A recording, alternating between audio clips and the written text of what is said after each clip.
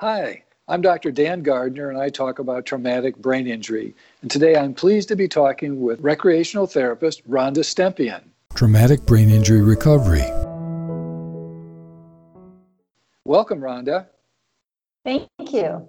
Rhonda, please tell me your background and how you got into the area of traumatic brain injury.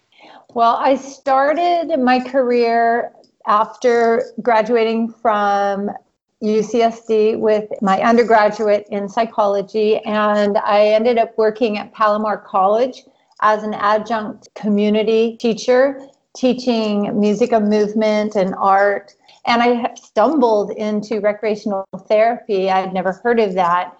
So I followed up on that. I ended up attending Indiana University, Master's in Recreational Therapy program.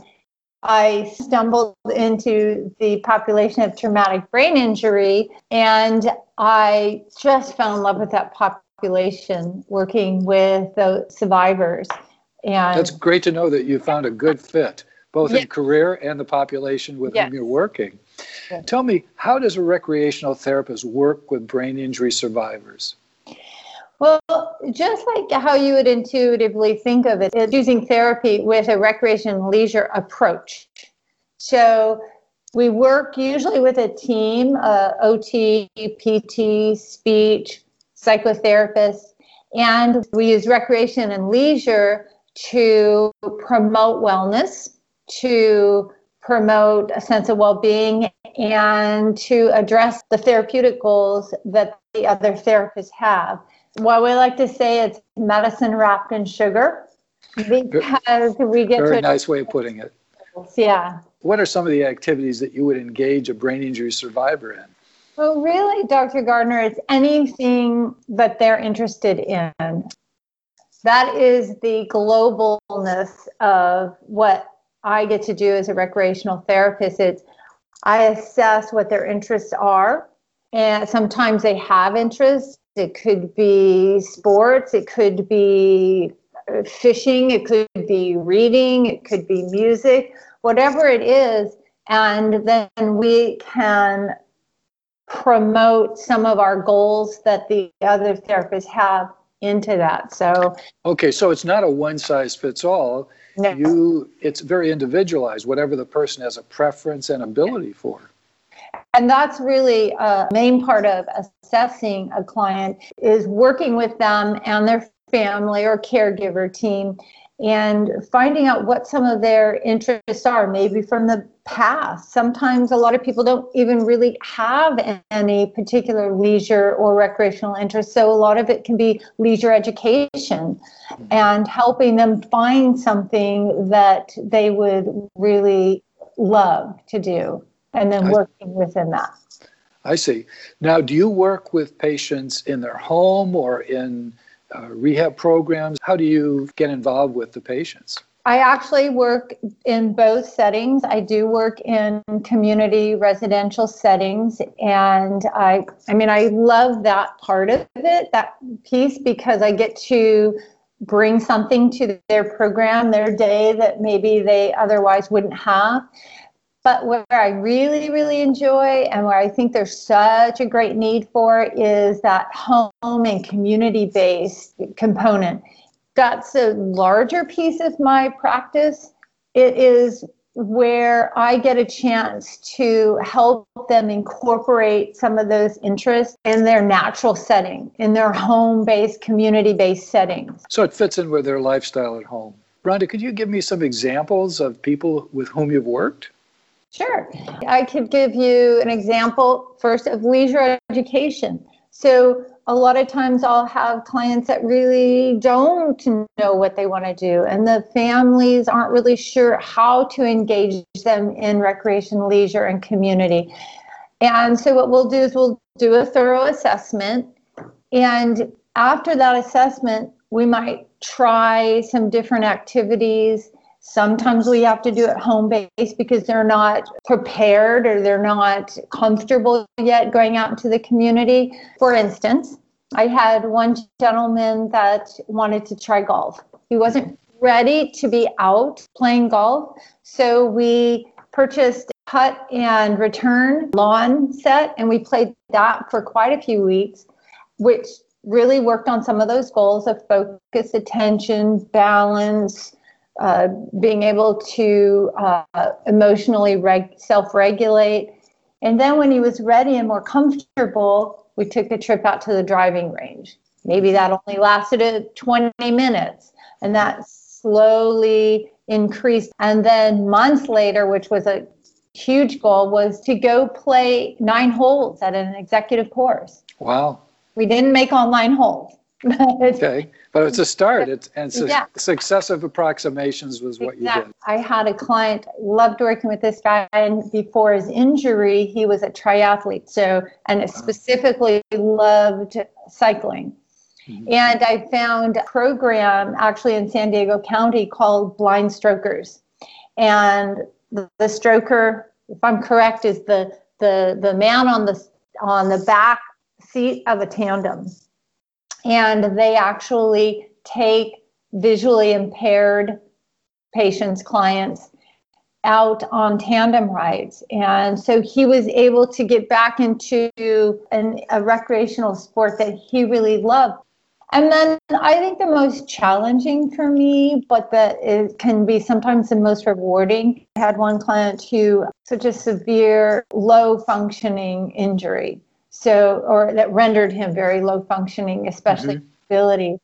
And sometimes that can be the toughest because they can't engage functionally. So just finding community opportunities for him to just go and participate in, be there, like music events and or at aquatics therapy programs where he could be Hoyer lifted into the water, lowered down to experience the sensation of just being present in an environment that he can't necessarily physically engage in at a high level, but that he could be present. Be present and be an observer, right, and take advantage of the experience that way. Any other examples that come to mind that you want to tell me about? I do have one client that I work with regularly now that, again, it started with leisure education because he really didn't have a lot of leisure background experience. His injury was when he was very young.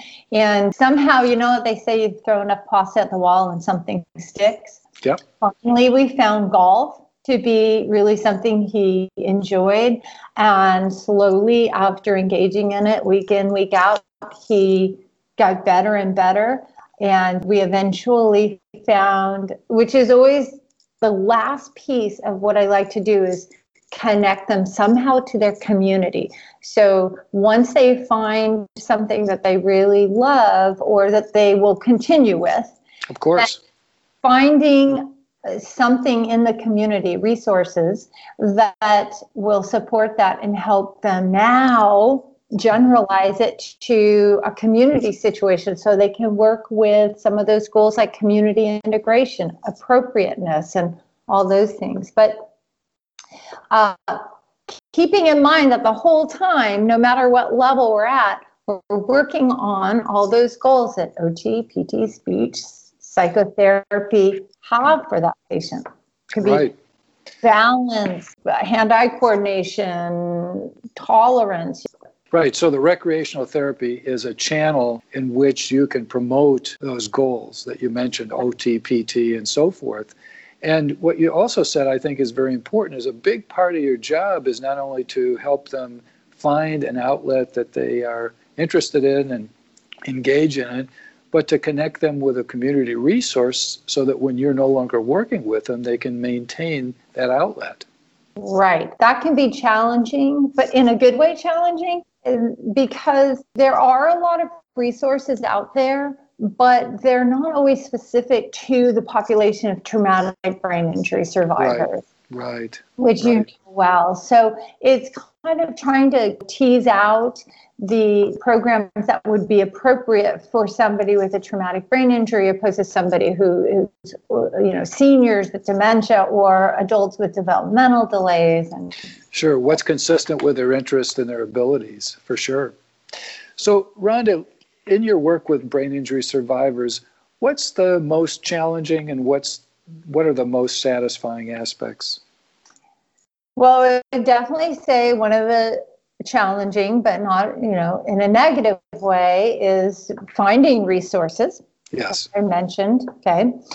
And I would say, especially when you're working in a home and community setting, you have a lot of components of that you have little control over. Where in a facility that is for that specific population, you have so much more control. All the therapists are on the same page. Everybody understands what they're dealing with. In a home setting, you're dealing with people who don't always understand the injury. So you're not only dealing with the client, but you're also teaching, training the family, the caregivers, or the community. So are you implying also that part of your work is with the family and any other caregiver to help support your efforts?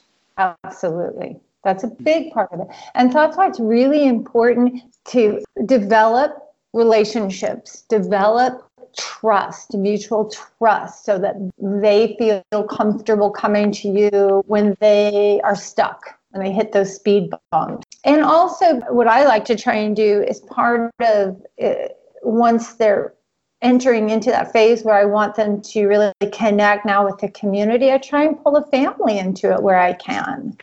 Having them participate, making it a family event, or maybe something for the husband and wife to do together to help them as they're growing in this new phase. So what advice do you have for brain injury survivors, for their families, and what advice do you have for healthcare treaters?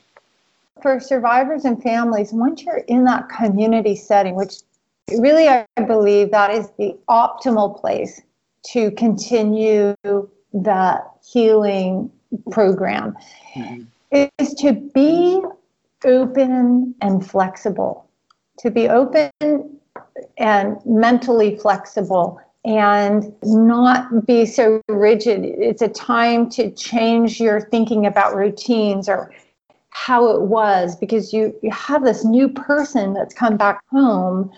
And in some ways, it can be a great experience or opportunity for you to look within yourself and see where you could be more flexible and supportive. And because, like we said earlier, it's hard to find resources sometimes. It's hard to find, in particular, like support groups. So keep searching, and where you can't find things, be open to creating opportunities. But really stay connected to the community however you can, because that's going to be the key to successfully reintegrating.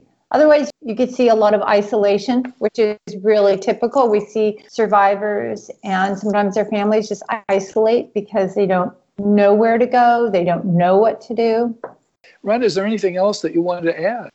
Well, I would, to kind of go back and add to that last question you asked about what other professionals might consider. I really, really believe that home and community are the best setting whenever possible. That professionals get outside of that clinical setting and apply some of the goals that they're working on with the clients in a natural kind of environment. If you're working, if a PT is working with balance or range of motion, go bowling, get out to the driving range.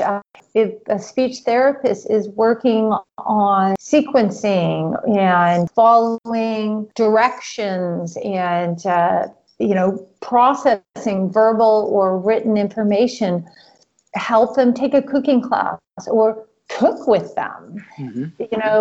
Involve them in things that are natural, and it doesn't always have to be exactly like what we do as rec therapists, something they want to continue to work on, but find natural activities that are meaningful and purposeful.